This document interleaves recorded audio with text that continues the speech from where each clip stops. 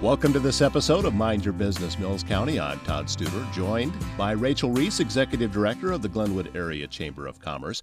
Today's episode of Mind Your Business, Mills County brought to you by the good folks at Pinnacle Construction. Pinnacle Construction in Glenwood, founded nearly 27 years ago in September of 1995, and it began with a dream of being a construction company that provided exceptional customer service and provided a working environment that encouraged, supported, and rewarded the team and their families.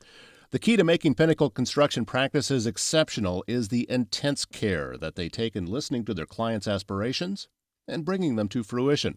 Pinnacle Construction's focus remains on trust and respect, which provides the foundation for their strong reputation as a professional, quality-conscious contractor.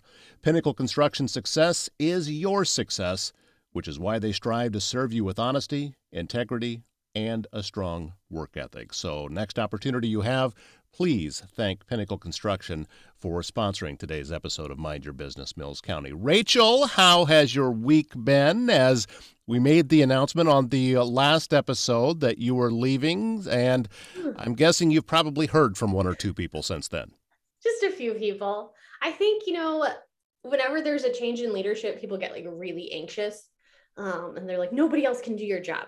I don't believe that. I believe that I'm fully and completely replaceable. I've always believed that. I think that I have a skill set that is not unique to me. I just do it the way I do it. And so I believe that they're looking at starting first round of interviews this week. And so I think wherever it lands, I trust the board. And so I think that whoever it is going to be awesome in the role. So don't worry. Change is scary, but I promise it's going to be okay. Well, it'll be okay. No, it'll be okay. Everything's going to be great because, well, number one, you have blazed such a wonderful trail for people that whoever is coming in is going to take a look at everything that you've done and say, well, the hard work's done, so we can just build from here. So we do want to talk today about a leadership program that the Glenwood Area Chamber of Commerce has coming up, and folks will be able to apply beginning next week. Yes. So Leadership Mills County was actually started by my predecessor, Linda Washburn, and it is a partnership between us and Mills County Extension and Outreach. And the reason that it came to be, and I think a lot of chambers do these, is that because we recognize that there needs to be something that kind of brings people into the fold, right? People aren't naturally willing to step in and be a leader if they don't know what is expected of them. And so, and if they don't know where they fit, right? So this program was started in an effort to kind of build up the leaders in Mills County. So it's a 7 to 8 month program, and it really looks at and runs the whole gamut of what you would need to know about Mills County, but then also leadership and how Mills County operates. So we go from a boot camp scenario to whether we talk about communications, we look at our county government, we look at a lot of our local governments, we do a tour of the whole county. And so it's really a way for people to kind of figure out, where do we fit? What does that look like? And so, yes, the application goes live next week. Is there any qualifications someone needs to have in order to apply? It's a good question. No. The answer is no, you don't have to have any qualifications. And you actually don't even need to think that you are a leader, because I think we'll talk a little bit about why you don't think you're a leader during the class. So we'll unpack that nugget right there. But the main thing is that you're a chamber member, that you're passionate about Mills County, and that you actually are willing to learn and willing to step into a leadership role, whether that's within your workplace or within a nonprofit or whatever that looks like for you. That's really what there needs to be, is that willingness and that curiosity. And so I think those are the main things that we look for. You mentioned the entire program was going to be 7 months, but how much time commitment is needed in order to be able to do this? So we meet once a month. Usually it's a Tuesday or Wednesday, and we meet all day. And so it's a once a month commitment. The other piece to this is that there is a group project. So you will be broken down into smaller groups. And I think that's the part that always kind of takes people by surprise. But the reason we have you do these projects is for you to start to apply what it is that you're learning in the class and start to really begin to think, how can I give back to my community? Because part of being a leader is having a very community focus, right? we've had people that have changed out the park benches at Glenwood Lake Park. We've had people that have done the free little library in Malvern. Some groups have started to look at like what would apprenticeship programs look like for younger kids here in town. We had this past group, really cool. They basically did a directory of all of the health, mental health, all of the support services that exist within our county. And the directory was really supposed to be focused for the people that are on the eastern half of the county that might not know everything that exists.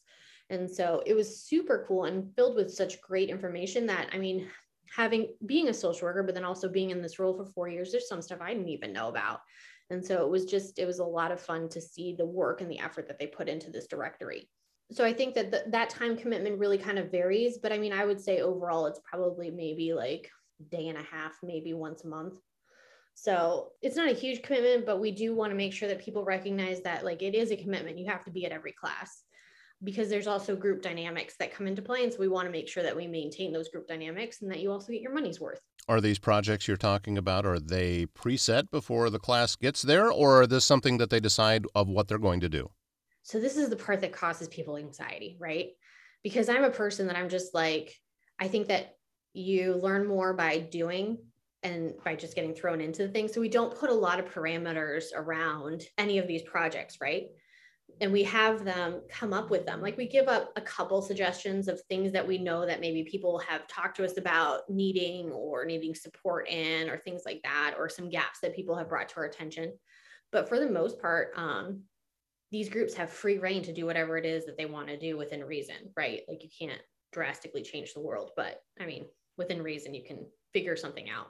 And so I think that we've had some groups that have started with these like really big, huge, audacious goals. And we've had to be like, okay, remember, this is like a 7-month process. You might want to like pare it down a little. So there's a lot of back and forth and negotiation and trying to figure out how does this work and how do we make it work and everything like that. But yeah, they come up with everything. Is there a limit to how many people you can accept into the program? Where does that stand? So we would like to see 12 people in each class. The last 2 years we've intentionally had smaller classes just due to the pandemic and wanting to make sure that we were staying safe and everything. But for this next year, I think the sky's the limit. So hopefully we can get a few more people and then we can have like a nice robust class as well. So the applications begin next week, but when does the program start? The program will start officially in October.